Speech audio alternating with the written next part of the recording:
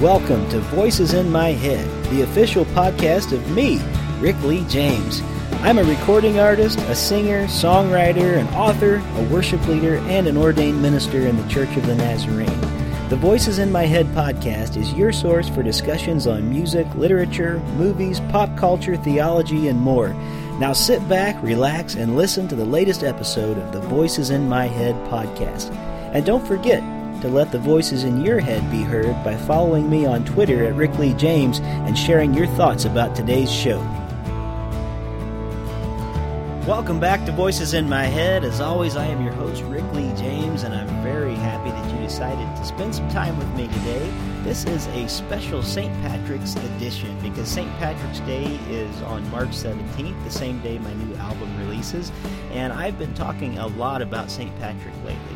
Today's episode is a sermon that I delivered this past Sunday, which was March 13th, 2016, and it's all about Patrick, his life, his ministry, what he was about, and I think it's very important. So I'm just going to share it here today, and we're going to call this the St. Patrick's Day Special.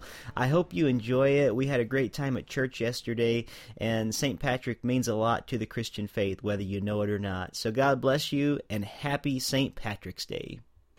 How many of you know when you think of St. Patrick, what do you think of? What do you think of? Green, okay.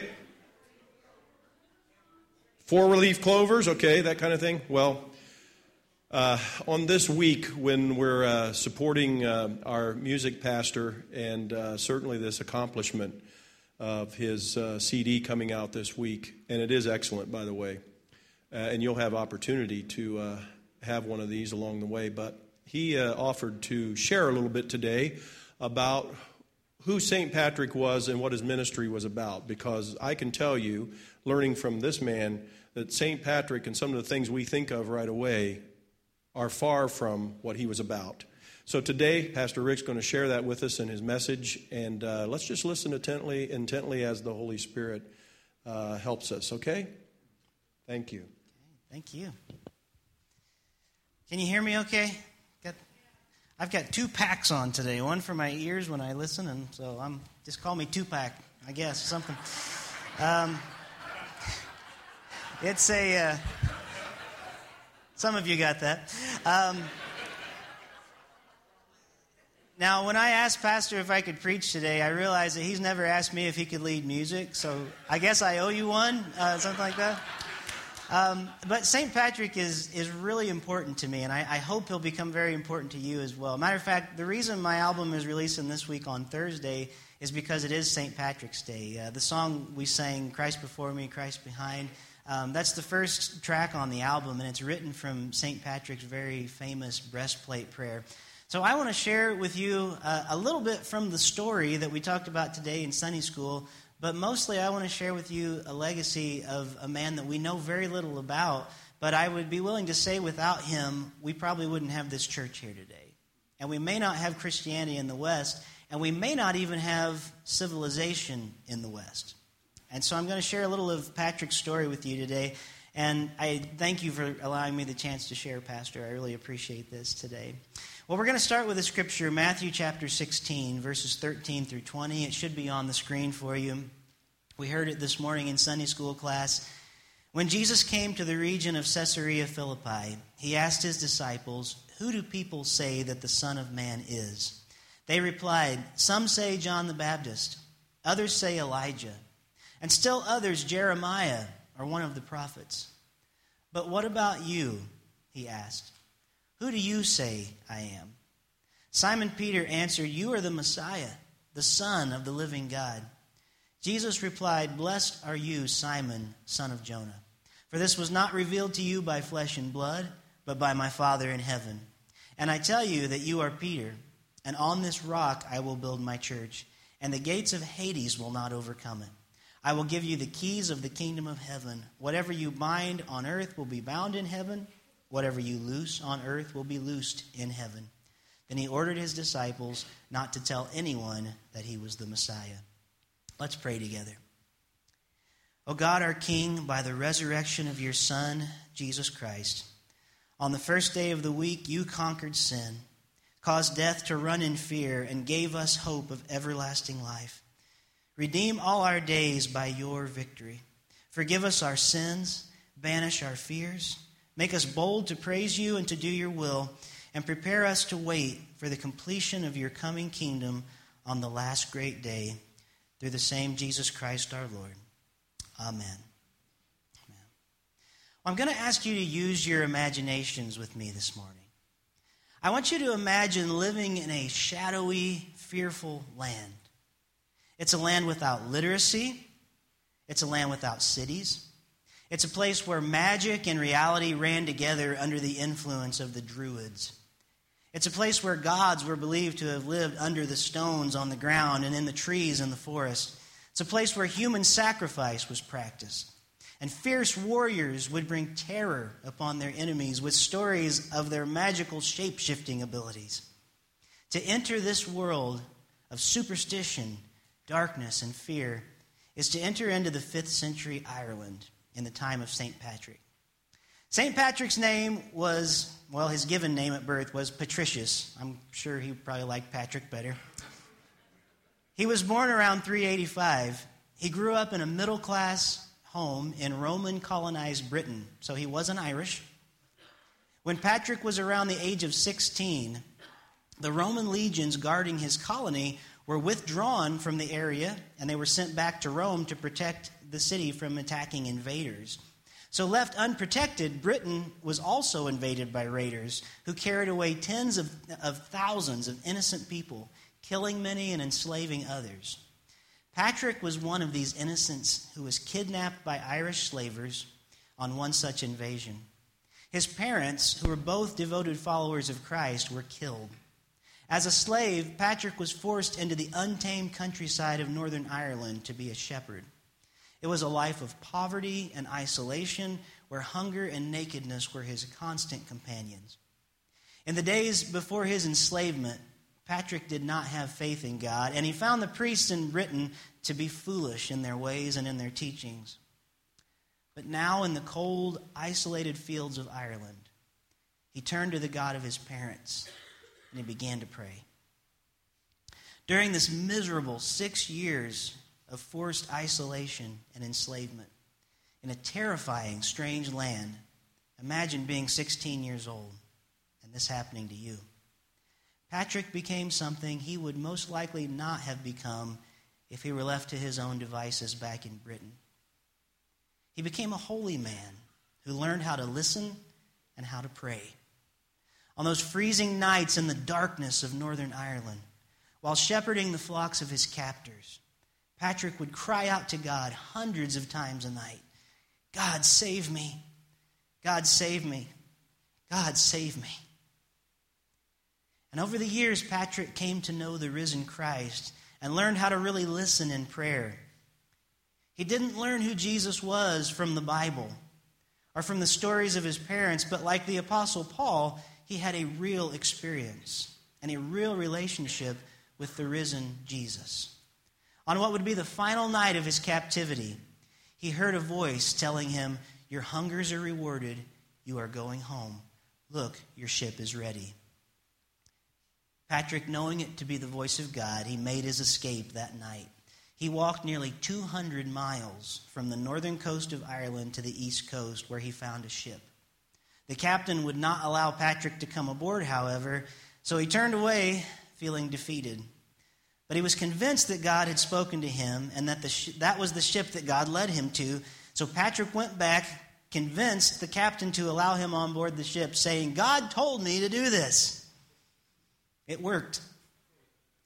Patrick made his escape across the sea and back to Britain. He later wrote of that experience, "There the Lord opened the sense of my unbelief, that I might at last remember my sins and be converted with all my heart to the Lord God who comforted me as would a father his son." I don't know about you, but if it was me, I would never go back to Ireland again. Back in Britain, Patrick felt the call to enter the clergy, and he went to study in Gaul, which is present-day France. He became a priest and then went on to become a bishop. And at the age of 40, after serving as a minister for nearly 20 years, Patrick had a dream where an angel brought to him a letter from the people of Ireland who were crying out to him to return. When he awoke, he believed that the dream was a message from God. The cries of the Irish people in his dream had pierced his very heart, he said. Responding to the call of God in his life, he was led back to Ireland as a missionary. It's hard for me to imagine the amount of courage it took for Patrick to return to the land that had enslaved him and stolen away his youth and even killed his parents. To confront bloodthirsty, battle axe-wielding Irishmen with nothing more than the love of Jesus Christ is evidence of his courage. He confronted the Druids, he confronted chieftains, and he used three-leaf clovers to teach the Trinity. Though Druids attempted to kill him nearly a dozen times, Patrick said, "Daily I expect murder, fraud, or captivity, but I fear none of these things because of the promises of heaven." Now listen to this. Patrick baptized over 120,000 people in Ireland. He founded over 300 churches there. Patrick's courage, his loyalty, and his generosity were admired by the people of Ireland, and as he gained influence, he became the first public figure to take a stand against slavery, imploring the people to end the practice in Ireland altogether. You can imagine, because he was a slave. And it's staggering to realize, just think of this, that when Patrick arrived at the age of 16 as a slave in Ireland, Christianity did not exist there in any established form. By the time Patrick died in 461, Ireland was in practice a Christian nation. After 40 years of living in poverty, teaching, traveling, and working in the service of the Lord, the frightening world of Ireland was transformed from a land of darkness and fear into a place where the risen Christ was worshipped and proclaimed. There is a very famous prayer which I will share with you in a few moments. We've been singing from that prayer this morning. It's known as St. Patrick's breastplate. Characteristics of its language would assign it to the 7th or 8th century, so it can't be definitively ascribed to Patrick himself, but it is very patrician to its core.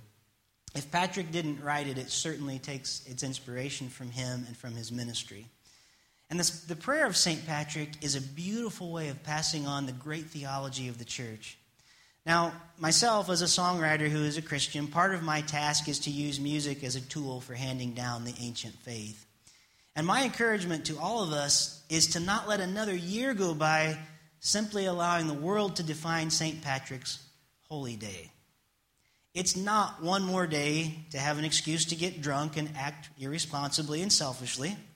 Rather, envision if the church reclaimed and reimagined the day in the spirit of St. Patrick as a chance to proclaim the hope of Jesus Christ in the hopeless parts of our lives and in our world. Like Patrick, we can shine the light of Christ into the darkness. More than celebrating with a green-tinted beer, we could raise the cup of Christ, break the bread of life, and invite the world to the feast. St. Patrick's Day is a wonderful opportunity for us to proclaim the gospel of Jesus. It's a wonderful time for us to be reminded that God has a calling on our lives. And maybe at 40 years of age, I'm 1 year away from that, by the way, God will call you to a new ministry in a dark and scary place. I'll be 39 in August. And I've been thinking a lot about what it means to respond to the calling of God. The call that over 15 years ago now led me here and is still keeping me here. I've been asking if I know the Lord even half as well as Patrick came to know him. Patrick didn't have a Bible. He didn't have a church family. Like Simon Peter in the scripture that we read earlier, Jesus the Messiah was revealed to Patrick not by flesh and blood, but by the Father in heaven. And like the Apostle Paul, Patrick didn't have the New Testament or the benefit of a Sunday school class teaching the story week after week. Patrick came to know Jesus as a slave in a field in isolation from everyone. Patrick, after he made his escape, could have left God behind and the tools that God gave him to be a minister, but he didn't.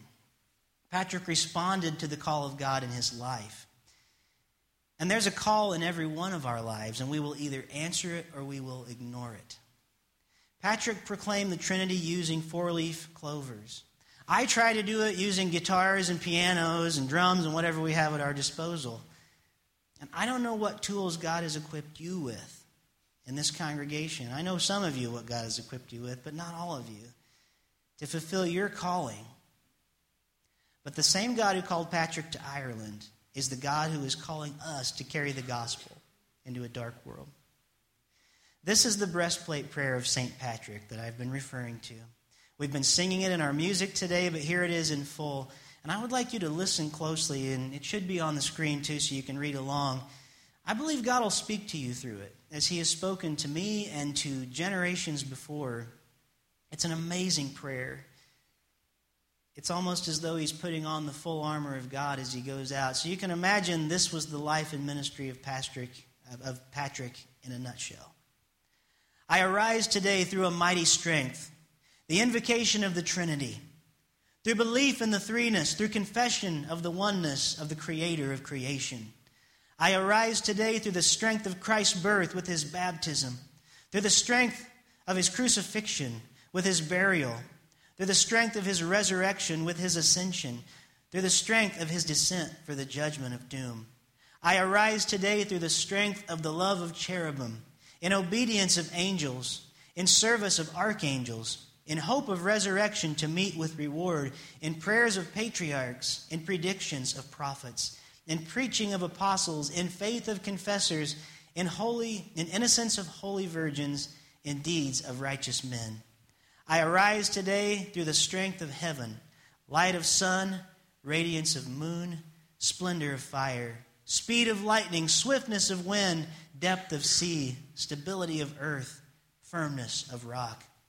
I arise today through God's strength to pilot me, God's might to uphold me, God's wisdom to guide me, God's eye to look before me, God's ear to hear me, God's word to speak for me, God's hand to guard me, God's way to lie before me, God's shield to protect me, God's host to save me.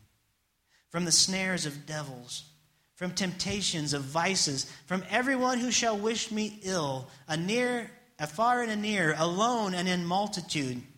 I summon today all these powers between me and those evils, against every cruel, merciless power that may oppose my body and soul, against incantations of false prophets, against black laws of pagandom, against false laws of heretics, against craft of idolatry, against spells of witches and smiths and wizards, against every knowledge that corrupt man's body and soul.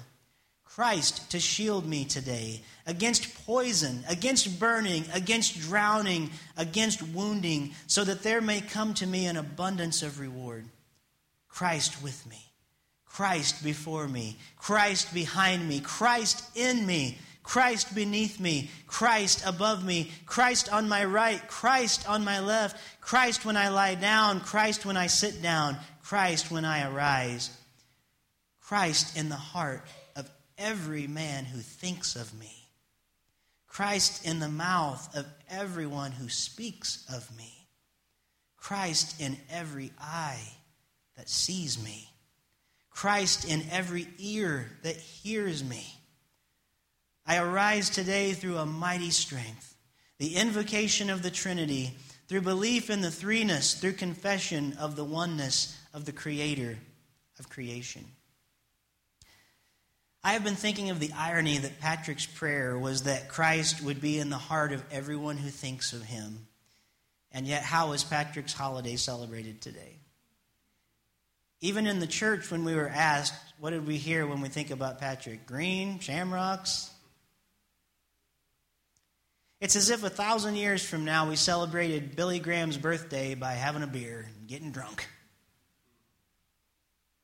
I'm not kidding. It'd be kind of a mockery, wouldn't it? That is not how Patrick wished to be remembered. His desire, as we see in this prayer, is that Christ would be in the mind of every person that thought of him. What a tragedy that we've forgotten Christ when we remember Patrick. Now, the cup of Christ is a more potent drink than the green beer of St. Patrick's Day. Unlike alcohol, which people use to deaden their senses, the cup of Christ forces us to embrace the reality of ourselves, to carry our suffering and the suffering of others, and to enter fully into what it means to bear the cross of Christ. Jesus prayed, "Let this cup pass from me, not pour me another one." This morning, the question from Christ to each and every one of us is this: who do you say that I am? In Luke 24, Jesus joins two travelers who were walking on the road from Jerusalem to Emmaus. They were in mourning because Jesus had died upon the cross.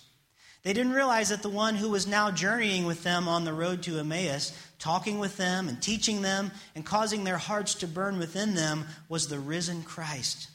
They journeyed all afternoon with him and invited Jesus in for a meal with them when they reached their destination. Jesus sat at the table and broke the bread and blessed the wine. And then the Bible tells us that once he had broken the bread, their eyes were open and they recognized Jesus. And as it says in verse 35, which we'll have on the screen, he had been made known to them in the breaking of the bread. As we receive from the table of the Lord this morning, as we're just about to do, it has been my prayer that for many of us, Jesus will become known to us in the breaking of the bread. Maybe some of us in here are like those travelers on the road to Emmaus. Jesus has been walking with us and talking to us for some time. Maybe we've been coming to church for years, but we haven't even realized how present Jesus is because we've been so caught up in other things. Maybe today is the first time you've realized that Christ is present with you. This morning we're going to receive from 4 stations actually, and if my helpers this morning could come up quickly. It's not going to take us very long to do, I don't think. We're going to actually have 2 stations just set right here at the table. The other 2 will be at the ends of the alders so that you'll be able to come down the side rows and you'll be able to come down the middle rows. And what you'll do this morning, we're going to be doing something called intinction. We've done it before, but if it's new to many of you, you'll simply tear off a piece of bread and you'll dip it in the cup and receive it. I pray that Jesus will be known to us this morning in the breaking of the bread. I asked if I could do this today because I want us to be reminded that the cup of Christ is so much more potent than the green beer. It's life-changing. It's altering. It is the presence of God with us as we gather together. And so the prayer this morning of consecration, and we're going to have it up on the screen so you can read it with me. On the same night that he was betrayed, the Lord Jesus took some bread and he thanked God for it and he broke it. And he said, "This is my body, which is for you. Do this as a memorial of me." And in the same way, he said, "This is the cup of the new covenant in my blood. Whenever you drink it, do this as a memorial of me." Take this, all of you.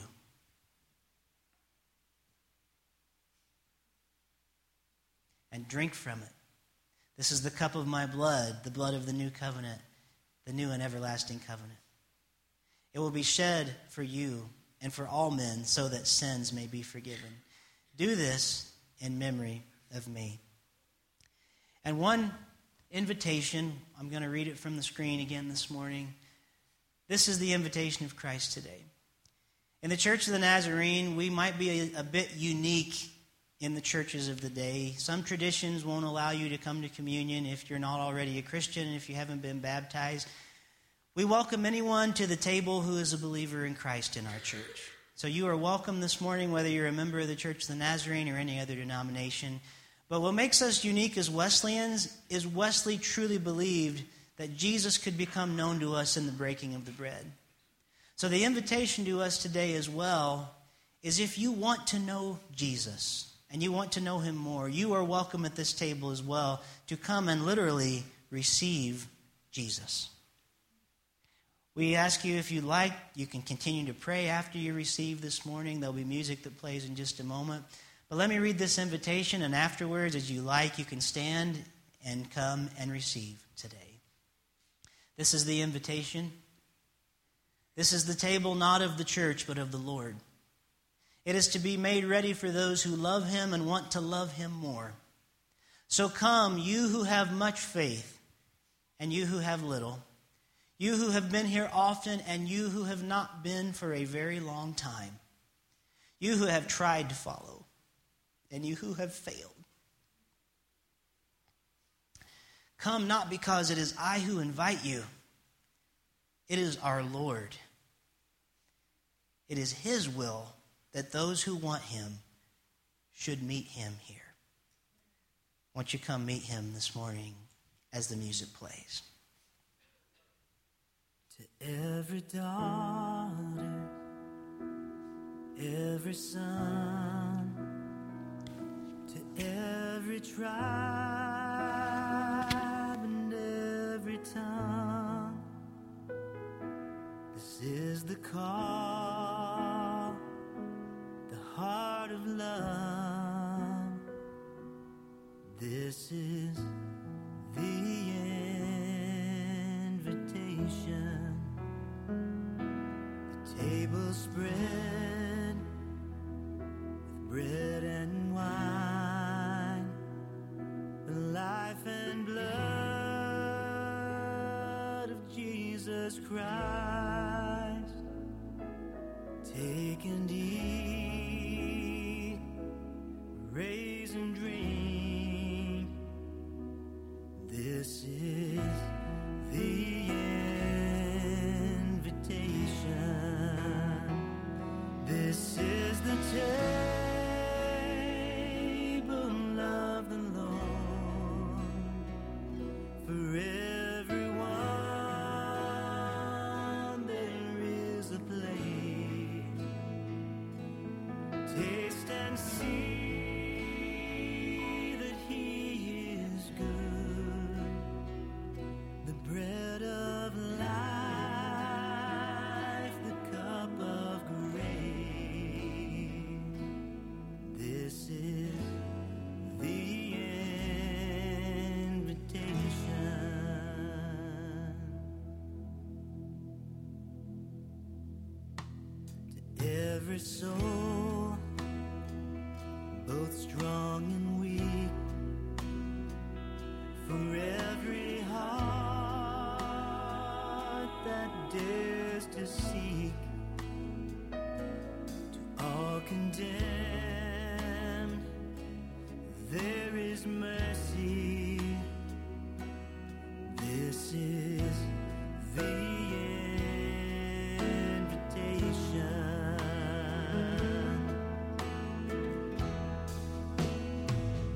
This is the table of the Lord. For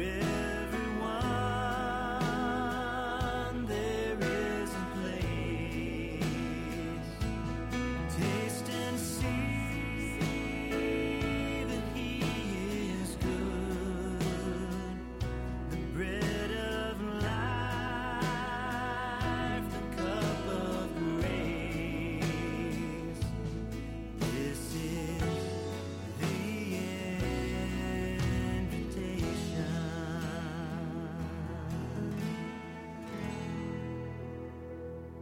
To every daughter, every son, this is where we belong.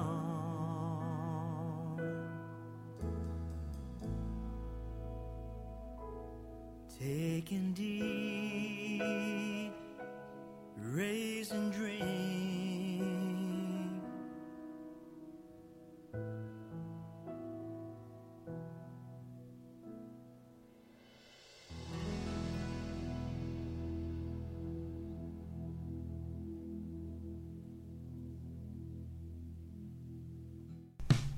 Thank you for joining me here this week on the Voices in My Head podcast.